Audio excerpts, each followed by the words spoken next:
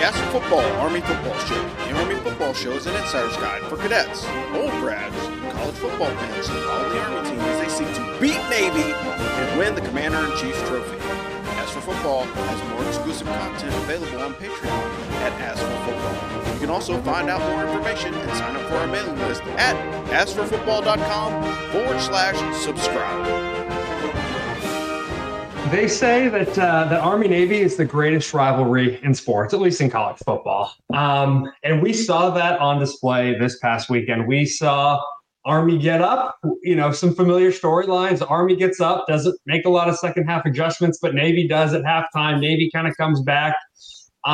We saw another goal line stand. I think this is the third in 4 years or 5 years that the game has been won on a goal line stand. Absolutely incredible game.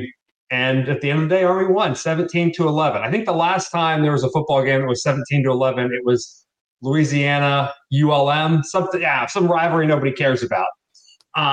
It doesn't matter though. Army beat Navy. The season is saved after starting 2-4. We're now 6-6. Won the Commander-in-Chief's trophy, beat Navy, beat Air Force. It's a pretty good year. We're going to talk about it on the show. Welcome back to the Ask for Football Army Football Show. It's your host, Jordan, in Huntsville, Alabama, joined by Dan in Coastal Connecticut, Rob in Fayetteville, North Carolina, and James in Oklahoma City, Oklahoma. Gentlemen, we just beat Navy. How are we doing? Awesome, man. Much better now. I've seen this game 2.5 times. As you know, I couldn't exactly remember what I saw in the immediate aftermath of the game. But, dude, what a weekend. Holy cow. I honestly can't wait to do it again. It was just amazing. Yeah, my only complaint about watching it from home was all the second half commercials. Like, thank you, USAA, for advertising us to death. Because if you are not sure if you want to be a member of USAA, you are probably brainwashed and have already signed up, and you don't even realize it yet. Probably. James, were you able to catch the game? I was. We ended up not flying, so I was. I put it on for everybody who was around me, and was an incessant pain in their ass for the 3 hours the game was going on. I'm really sorry I missed that. That sounds like a great time. I was at a graduation party watching the game in a room by myself for most of it. So, you know what? It's okay, though, because Army won. You see, like, if we would have lost, then I'd look like the loser who, watched his team lose. But, it worked out. So, Dan, we're going to talk about this, but before we do that, why don't you tell us about our sponsor? So Craig Oxane, Vice President of Residential Lending for Draper & Kramer in Chicago, sponsors this fine podcast. Craig is a member of the West Point class of 1994, licensed to lend in all 50 states, but based out of Chicago. As you know, he is one of the biggest, most successful VA lenders in the country. Craig will offer you super competitive rates, give you the best deal that he can. And the reason this is important is because the mortgage process is freaking confusing. Interest rates are moving all over the place. They give you inches worth of paperwork to sign. You have all these questions. You do not want to deal with some clown who just wants to make a buck off you, some random call center, big box bank, what have you. And so this is why you want to deal with a West Pointer, right? And this is how the West Point network functions. Craig is helping us stay in business here at Ask for Football, and we're helping you get the best deal on a mortgage that we can by introducing you to the very man that you need to meet. Plus, Craig does not charge lending fees for veterans. It's a huge savings, like $1,300. Like $1,300. Get that money. Craig Oxane, Vice President of Residential Lending. Check him out. His link's on our website. Just go to askforfootball.com. Hit the little button, fill out a questionnaire. You'll be talking to Craig in a couple of hours. And it's actually going to be him, not some minion. So that's worth it. Yeah, Craig's a real deal. Has some great social media. If you've not followed him on Instagram, go to our Instagram and look at some of the videos Craig puts out. They're pretty funny. So, this season has been a little bit of a roller coaster, admittedly, even at Ask for Football. I think we kind of came in optimistic, maybe cautiously optimistic. Things didn't exactly get off to a great start. There were some bumps along the way. We had some high highs and some very, very, very low lows. But at the end of the day, the boys turned it around. They kept fighting. We were 2-6 for a while, and we finished on a 4-game winning streak, won the Commander-in-Chief's trophy and the Secretary's Cup. I mean, if you look at this season, it's with the exception of not going to a bowl game. I think the team has accomplished everything that's been asked of them. And they've done that in spite of, having a new offense and playing teams like LSU and 3 Power 5 teams this year. So really proud of the way the season ended. And obviously beating Navy is all that matters. I mean, we could have gone 1-11, and as long as that one is Navy, it's a win. That being said, though, let's talk about what we did this last week. Offensively, we finished with 205 yards rushing on 47 carries, 4.4 yards per carry. Dan's man crush, Kanye Udo, 13 for 88 yards. Bryson Daly, 27 for 84 yards. Adrian Marshall, 2 for 19. Joey Buchanan, 4 for 9. Daly went 7 out of 14 through the air, 54 yards and a touchdown. I had one of the partners at my firm text me saying, was that a passing touchdown in the Army-Navy game? Like, when was the last time that happened? I think it was the third quarter. There hadn't been a rushing touchdown. So Casey Reynolds had 3 catches for 32 yards, Marshall 2 for 9, and then, tight end Tyson Riley 1 for 4 yards and a touchdown. Great for Tyson Riley. We've talked about this. The guy got a ton of touches 2 years ago. Even last year got a bunch of touches, and then I think had 3 touches in the first 8 games or something. I don't remember the exact statistic, but last couple games he's been getting some great touches at tight end. They moved him back into the backfield, and then for him to score a touchdown in the Army-Navy game, that's as a senior, that's pretty special. We went 5 for 14 on third downs, 1 for 2 on fourth downs, held the ball for 33 minutes. Maybe not quite as much offensive success the team had against Air Force, but it was enough to keep Navy's offense mostly off the field, really through 3 quarters. We dominated the ball. Our time of possession was close to 30 minutes by the end of the third quarter. So set up the defense to attack when they needed to attack. Navy finished with 64 offensive plays, and Army had 61. So interesting, the game, the score ended the way it did, even though Navy had more offensive plays. Speaking of the defense, Rob, do you want to break that down for us? Yeah, so as often as it is in Army-Navy games, defense showed up, and that was the difference in the game. Held Navy to 35 carries, with 130 yards, which is 3.7 yards per carry. Quarterback Ty Lavatai had 19 for 74. As you can see, he was probably the bulk of the Navy offense. Fullback Alex Teska, he didn't get going, which is usually he's one of their keys to victory, especially for Navy. Navy all but abandoned the run in the second half. Safety Max DiDomenico had an interception to set up a long Army touchdown drive.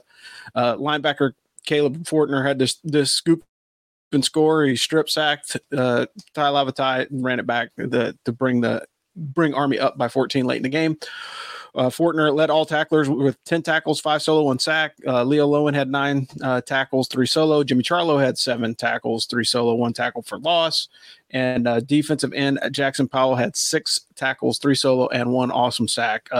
Lavatai got hit, or he did hit a bunch of passes in the hurry up towards the end of the game. I think that was more of a defensive decision rather than actual play. Because it wasn't like the passes weren't open. They were playing pretty deep cushion on him, and he was taking what the defense gave him. I don't think anybody liked to see that, but at the end of the day, it set up for a wonderful conclusion. He finished up 16 for 26, 61.5%, 179 yards and a touchdown, and then of course the goal line stand at the end. We've definitely seen this before. It always seems to be Army wrestling with 4th and 2 inside the 20 at some point during the game. Special teams, Rob, I'll run those down real quick. Quinn Moretsky hit it. Go ahead. Before we go to special teams, that last kind of Navy drive was a little bit painful to watch. And I understand the point about, okay, we're giving them a lot of cushion. We had guys deep, but they just kept hitting 87. They were running the same play, and they were hitting 87 on a little out route, like every single play, just moving down the field. It was painful. So yeah, I understand we didn't shoot the deep ball, but I don't know if I would have called it that way. Would you? Yeah. So two things about that drive. The first thing was, they went to the nickel, so they had 3 down linemen. And it looked like they were trying to set him up to jump the route. Like if you watch the way that the corner was playing deep and the safety was rotating over to try and step up and cut it off, and they were just hitting it too quickly. So that was probably an 8 to 10 yard route. They were probably cutting it between 6 and 7 and throwing it way early.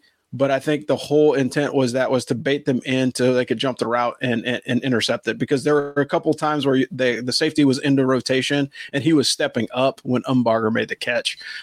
Again, not my favorite way to play defense, man. Like, hey, have 4 down linemen, hell, put 5 down there and beat them in one-on-one coverage. Nobody wants to go cover 0, but you definitely don't want to, put those guys in a position where they could win the game. And I think we'll get into it a little bit deeper, but I don't think it was a bad call. It just did not look as good as it should, because everybody goes into prevent defense when there's only a couple minutes left. You just don't want the other team to score.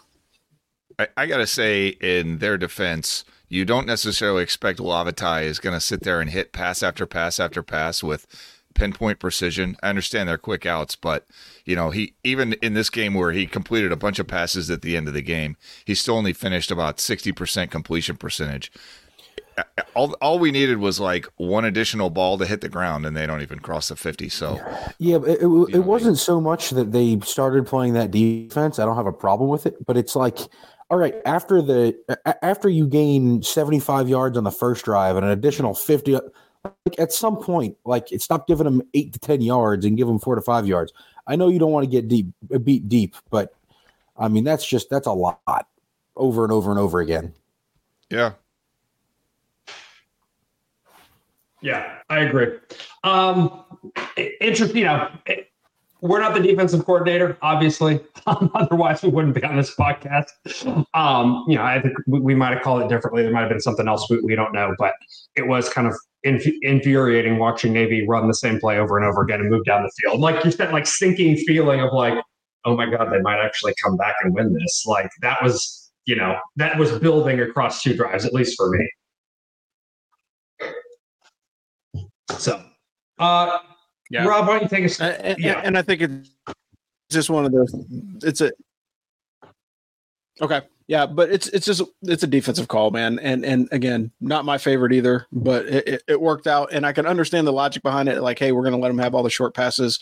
Then they can't throw short passes once they're in the end zone. So it becomes, then it becomes like, hey, we're putting our best strength against their best strength and then try and shut it down. But moving on to special teams.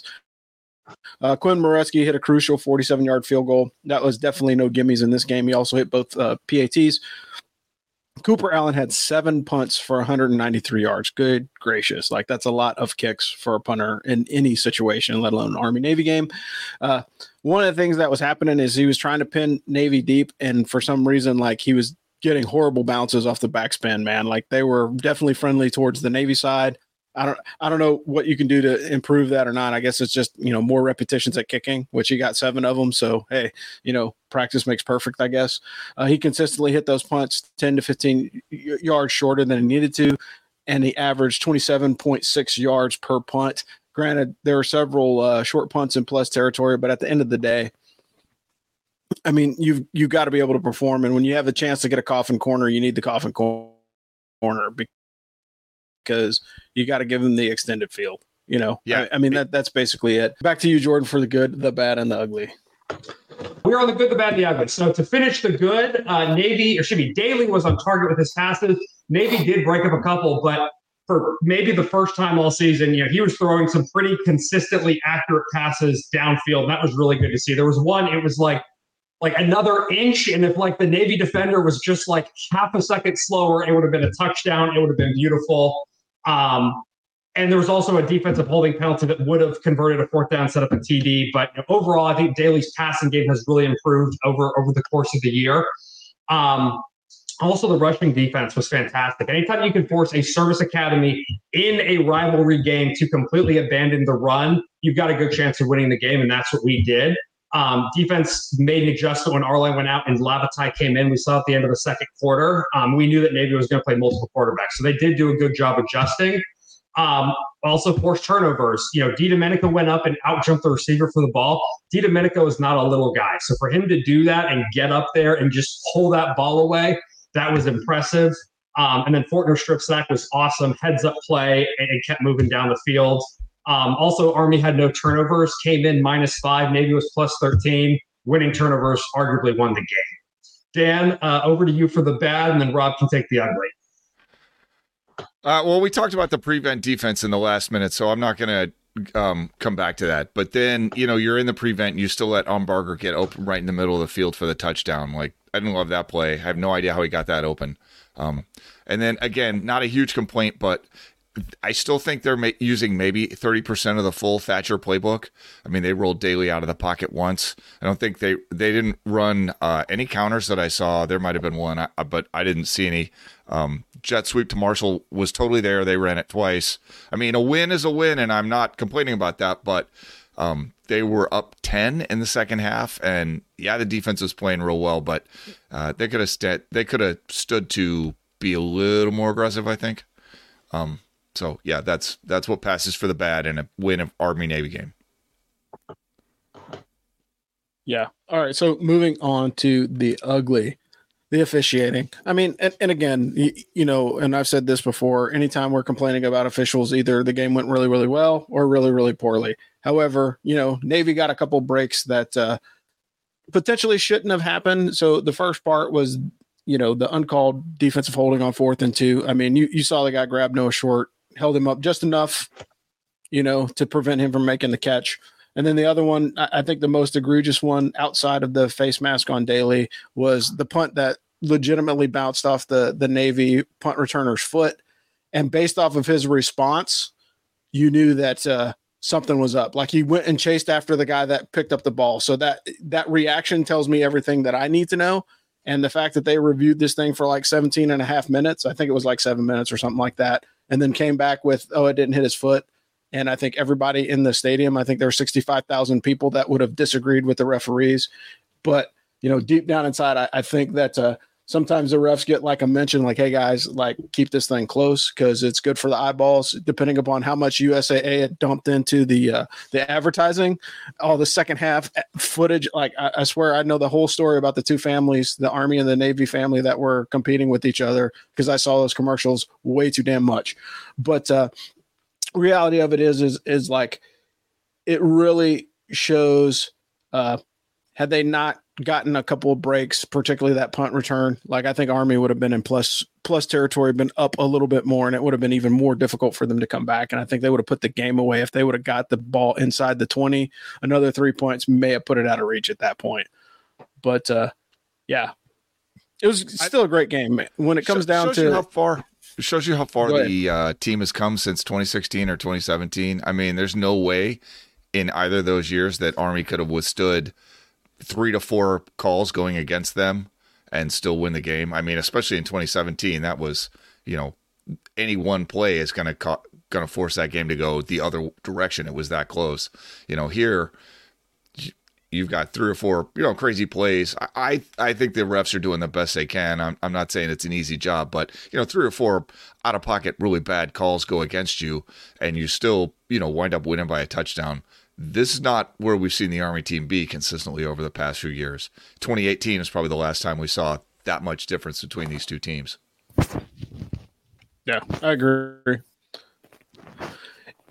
Yeah. All right, Jordan, let's get the takes on. Thanks, Rob. Let's get into takes on the game.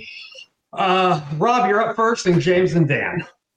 All right, cool. Like, my only gripe was, again, and it's a comment that everybody's had, like the prevent defense, man. Stay with 4 down linemen. You can put in an extra defensive back and just have one linebacker or whatever, but you got to get pressure on the quarterback, particularly as well as Lavatai was running the ball. You need to have an extra down lineman just so you can have somewhat of a mismatch, at least with the scheme, to prevent that guy from leaking out of the pocket. Again, I saw some good movement early in the game. Like, the first half, there's a lot of stunting and movement, and like a lot of the pre-snap shifts were causing the Navy players to jump off sides. So all that stuff is good. It's just like, when you get into a prevent defense, like, I don't care if you put like your fastest defensive end out there, have somebody that can rush the passer, because part of the reason why they were so successful on that drive where they scored was because they got into rhythm. And that's a bottom line, is they got into rhythm. Once they got into the rhythm, like, nobody was getting to the quarterback to disrupt his action. And so that really was my big take on it. But other than that, defense tacked downhill, linebackers looked good, secondary played great, and then when it mattered, hey, check it out, man. Like strip sack and touchdown, right? And then the other thing that it was cool, and I don't normally talk about the offense, but it was pretty neat to watch old Bison Daly run out in motion and then the direct snap to the running back that was in the back. So, Kanye Udo and Jacoby Buchanan taking a direct snap and just running basically running a naked QB power. That's an interesting wrinkle, and I'd like to see more of that and see how it develops with the team next season. Yeah, if you're going to go super conservative and just be like, okay, we're going to run QB power, then giving it to your running back and letting him do the power to keep some mileage off your QB, that was an interesting wrinkle. That was a really good idea.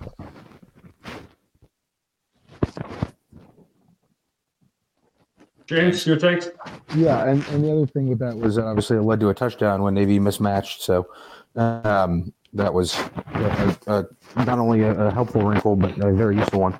The number one, Army rushed for over 200 yards for the first time since probably 2018 in this game. They don't rush like that against Navy very often, and they were able to.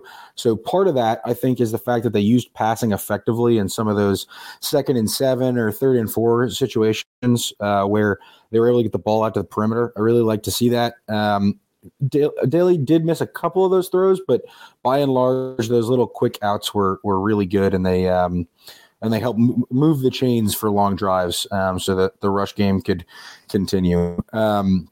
In addition, it really became evident that those big O linemen were a great solution to the cut blocking rules, right? The Army's offensive line, don't get me wrong, the Army wasn't like moving the ball like they did against Coastal Carolina or anything, but they had their way with the Navy's defensive line quite a bit.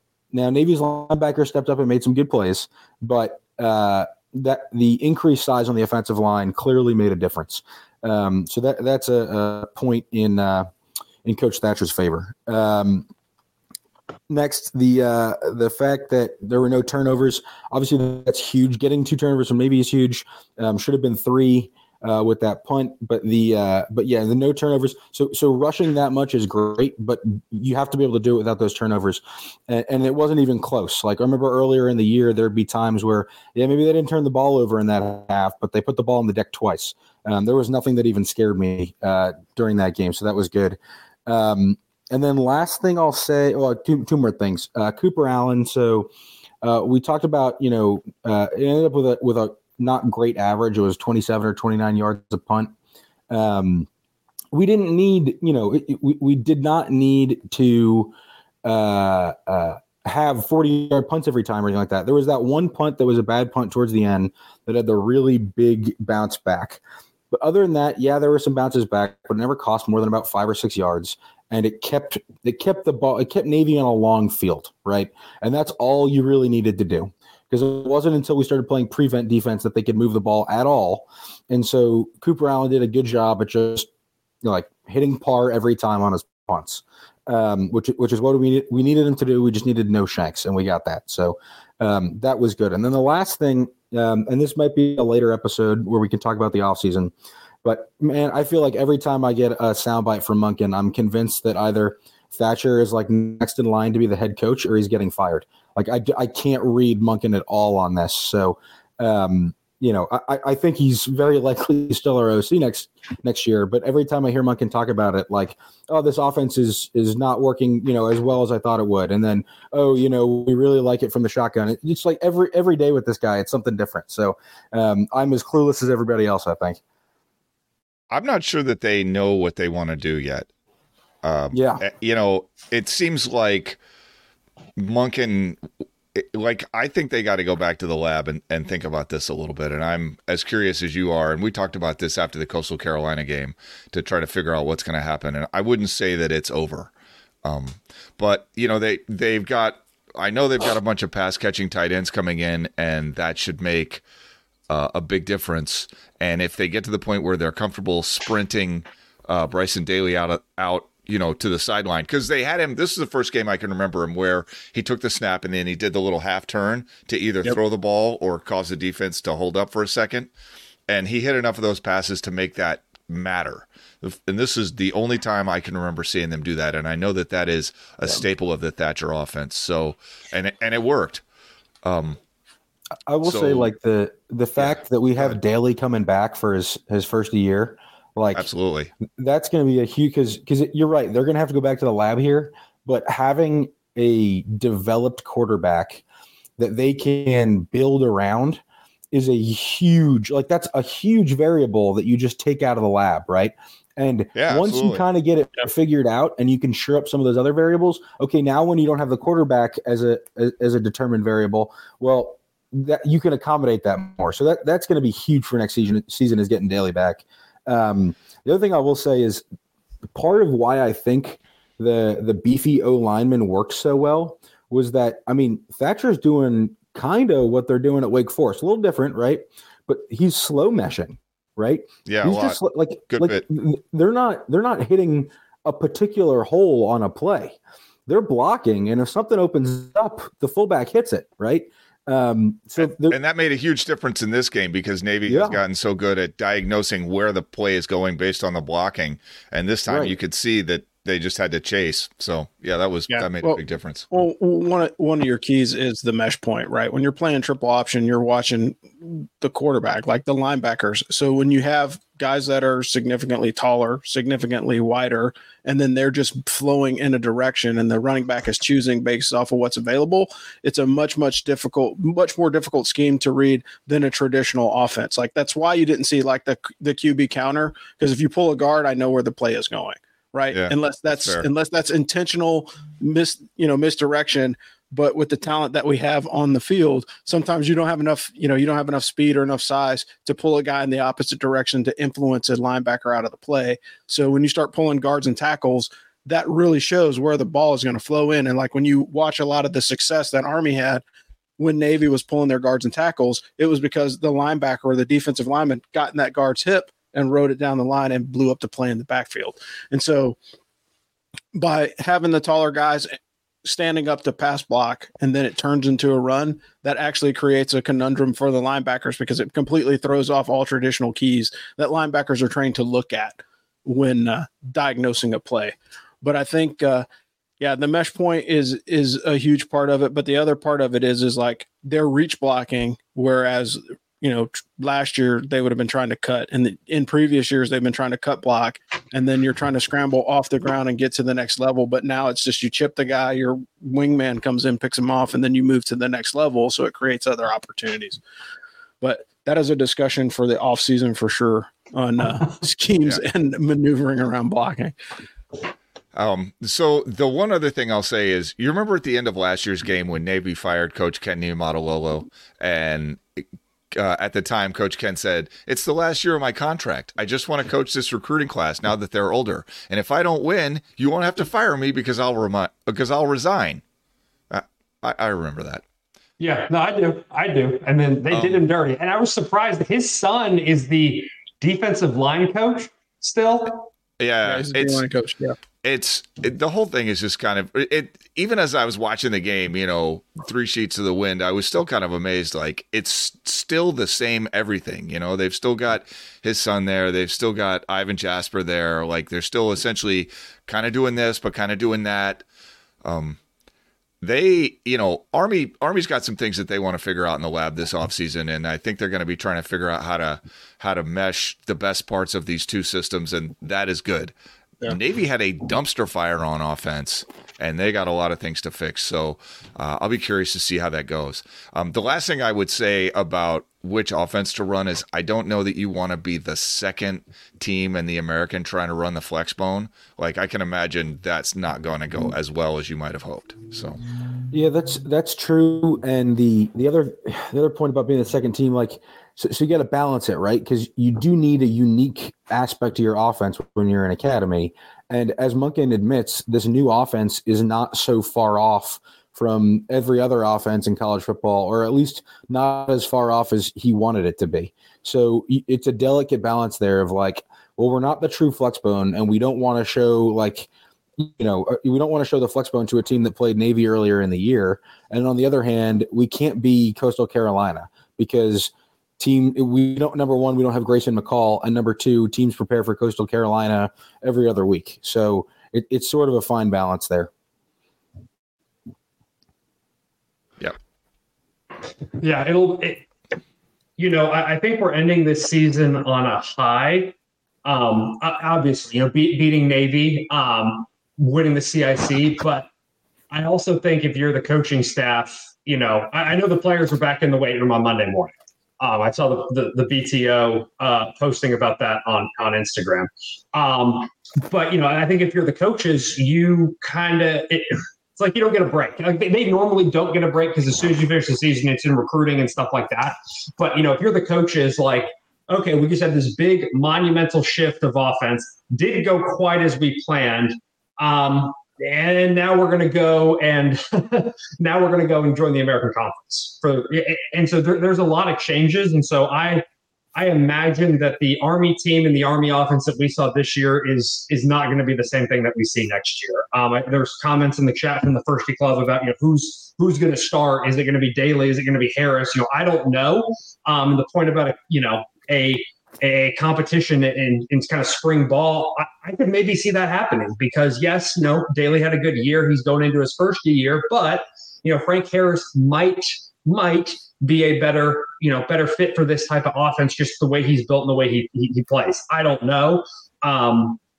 But it's going to be a very interesting offseason. So I'm sure Coach Monken won't give us very many details in his pressers, but as we hear things, we'll report on it. And I imagine there's going to be a lot to talk about next year after the season opens. Here's one thing to think about with the American, right? This year, Army beat UTSA, admittedly one of their better games in the year, right? But they beat UTSA. UTSA was number 3 in the conference. SMU was number 2, and they left. Yeah, or SMU won the conference, and they're leaving. And Tulane lost their head coach and probably their quarterback to the transfer portal. Like, this is a conference that Army is going to be able to compete in immediately. I'm not saying they're going to go to a conference championship game next year, but if Navy can go 4-4 or whatever they did in the conference, and Army is doing well, like Army has a chance to get themselves into a conference championship game, a good chance. Yeah, and thank you to everyone who's pointing out that it's not Frank Harris, it's Champ Harris. I got Frank Harris on my mind as our super red shirt senior and also the mayor of San Antonio. So anyway, Dan, you were at the game. I know there was a lot of controversy when they decided to move this game kind of out of the Mid-Atlantic. Only the third time it hasn't been played in the Mid-Atlantic, New York region. One, how was the game? And two, does it kind of change your opinion or reinforce your opinion on playing games not in Philadelphia? I loved it. I thought it was awesome. Like I said, we took the train. Somebody in here said that the traffic was horrible trying to get out of there. I had heard that getting out of Gillette was a real pain. And one of Sally's friends, one of the firsties asking if I was really at the game because of all the fireball. Fair point. I had an awesome time. I thought they did a great job. I liked Gillette Stadium. We were sitting very close to where Rob and I sat last time we went, and I found myself watching about half the game on the big board. What can you do? I was in the end zone. But yeah, I thought it was great. I think that they could totally keep Boston in the rotation. Telling you, you got to take the train or take an RV or something. I agree with that. The driving there and then trying to get out immediately. This was not the way to go. And my buddy somehow stumbled into a parking lot where they were doing shots down one of those ice luge things. Like it's not like there wasn't a way to keep yourself entertained after the game.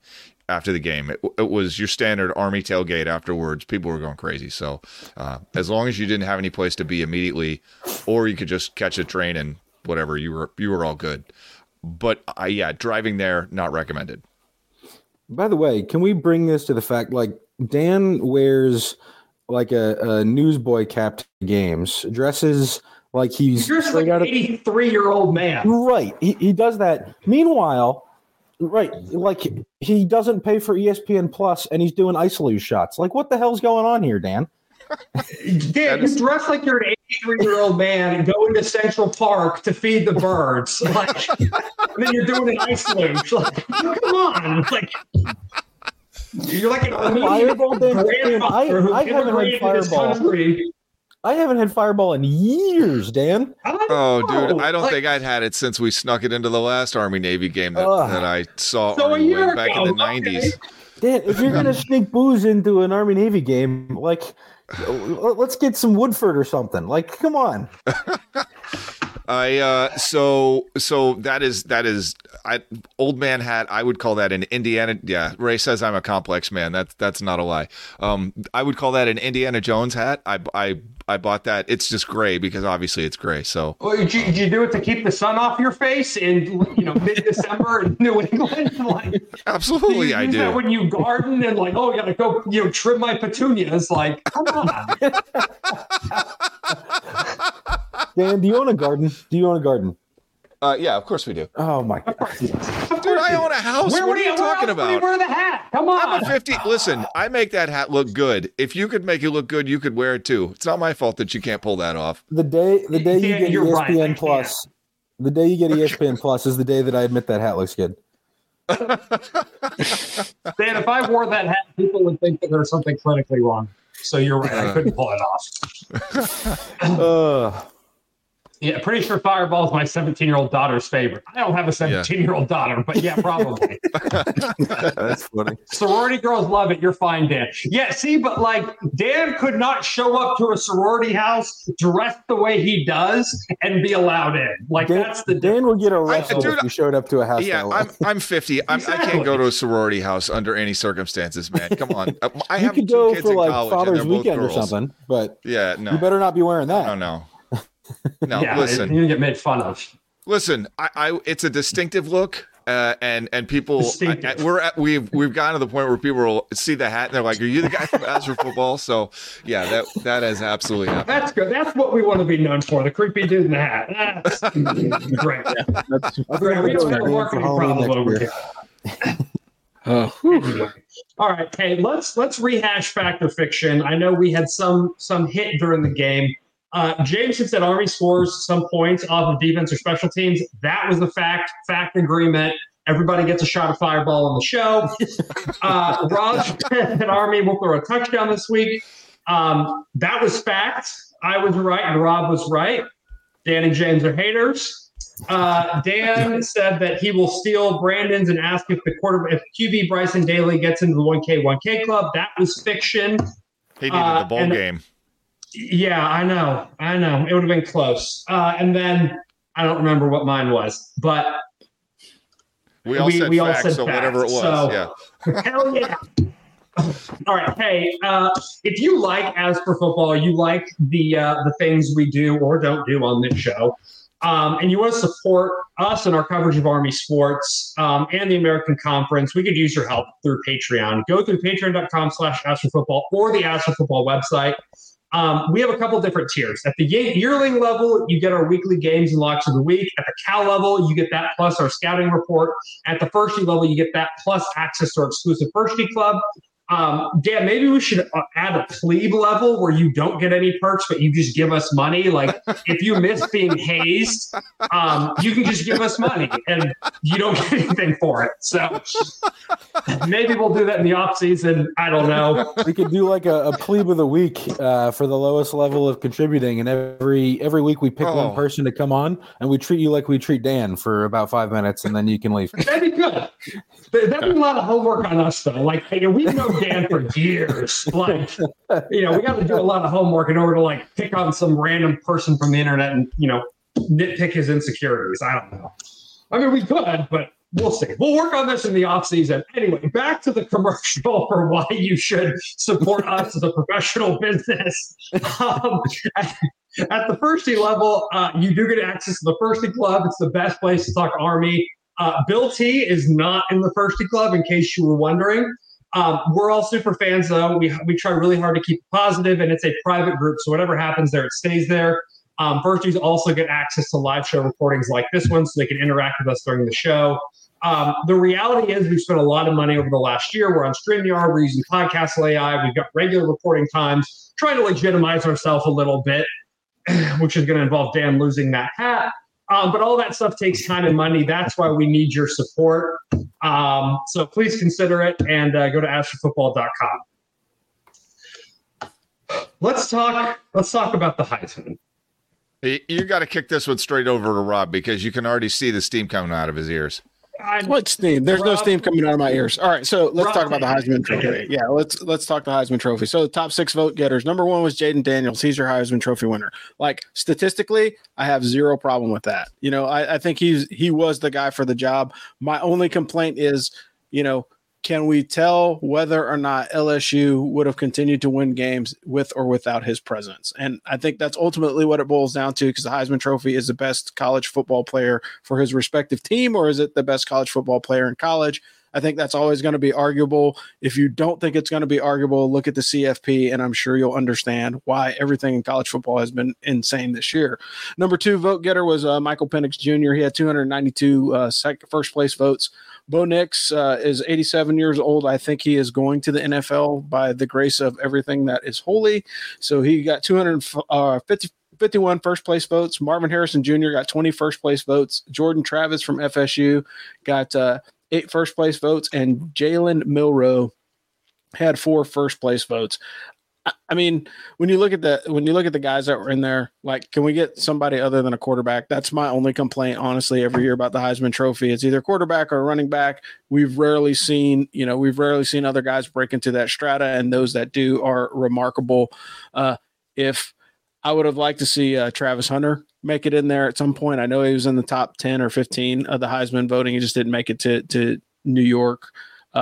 That guy's a tremendous athlete. I don't know if you've watched him at all. Like, he's probably the only thing that makes Colorado games worth watching is to see what like superstar move that Travis Hunter is going to pull off during the course of the game. And then moving on. So we got bowl games this week. The first bowl game is the Myrtle Beach Bowl. So if you want to go to the Redneck Riviera North, you've got Georgia Southern and Ohio on ESPN. You got the Celebration Bowl, which is Florida A&M and Howard. That's a historically black college bowl, if you did not know that.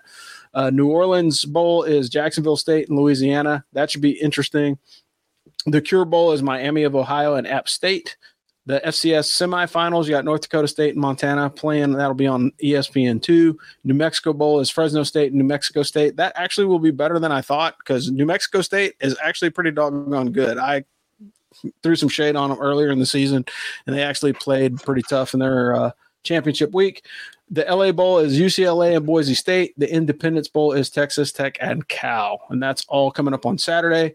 Sunday, you've got the famous Toastery Bowl, which there are a lot of name changes. So the bowls that you traditionally. What is a toastery?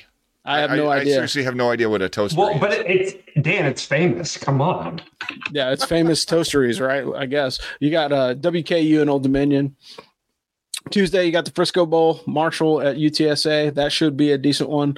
The Boca Raton Bowl is USF and Syracuse. And then you got the Gasparilla Bowl, which is Georgia Tech versus UCF. Which one are you guys watching? Any of them? All of them? None of them? I'll be skiing with my daughter Saturday. So sort of depends on who's playing. But I'm most interested in Marshall versus UTSA and South Florida versus Syracuse. Just because those are teams that we, watched and or played this season. Yeah. The Toastery Bowl is the Bahamas Bowl, but not in the Bahamas. I don't know how. That's Brendan. Thanks, Brendan. How the hell is it famous? But okay. Yeah. So Famous Toastery is a breakfast and brunch restaurant in North Carolina. No. They have 728 followers on Twitter /X. So and a bowl named after them. And a bowl. I know. So like. They got to have some revenue coming in. They must have some pretty famous toastery. Their food doesn't look terrible. So next time you're in North Carolina, road football road trip to the famous toastery somewhere. Anyway, that wasn't going to be. You can tell it's the end of the year. It's the end of the year. We're losing it at the end of the year. Who's that? Who's talking about the bowl that we're watching? Yeah, we get the Ask for Football. Ask for Football Bowl. With the fedora on top of it, and that'll be the logo for the bowl game. Hey, as soon as Dan buys ESPN Plus, because that's where it'll be regulated to. So until we get that part of the arrangement knocked out, we probably won't be able to get the F for football. Maybe we can get Dan a subscription as part of the contract. Yep. Hey, that's fair. Throw that in as a little something. Yeah, sweeten the pot. The only other thing, like I said, I'm setting alarms because I'll forget all these games coming on in the middle of the week. I love college bowl season, but I also hate it because if I'm not paying attention and following the schedule daily, I will miss everything that's going on. There's a game every day. One game a day. Pretty much. It's easy enough. All right. How many Thirsty Club members do we need for our own bowl game? I don't know, but it's more than what we have. I think we could probably, get some intern. We don't have an intern, but we can get an intern to do the analysis, and we'll let y'all know. Do we fund a bowl game or the natatorium at I don't even know if I'm saying that right. The new pool at West Point. Priority. You got it, natatorium, and I'm sorry to say that the natatorium probably has priority over the bowl game. The Ask for Football natatorium at West Point. Ooh, there you go. That'd be nice. The Dan Head Memorial Auditorium. I don't know. We'll see. All right. So, speaking of, we had a long discussion about the crazies on social media, right? So, if you like Army football but hate social media, who doesn't? Social media is terrible. Instead, go to askforfootball.com/subscribe and sign up for our mailing list. We send out one email per week, and that has a link to all this week's content. That's too easy. Follow it, keep up with Army sports, and As for Football. James, you got a favorite thing? Well, yeah, I was just going to say what I'll be watching on Saturday. So there's the D2 National Championship, Colorado School of Mines versus Harding. Harding is a triple option school. So if you want to watch some championship triple option football, it'll be on ESPNU on Saturday. So also ESPN Plus. Great, fun fact. A guy who used to work for me he was the punter / kicker at UVA. Came to work at my firm for a year, and then in March of this year called me and was like, hey, I'm leaving. I'm going back to school. I got an offer to go get my master's degree.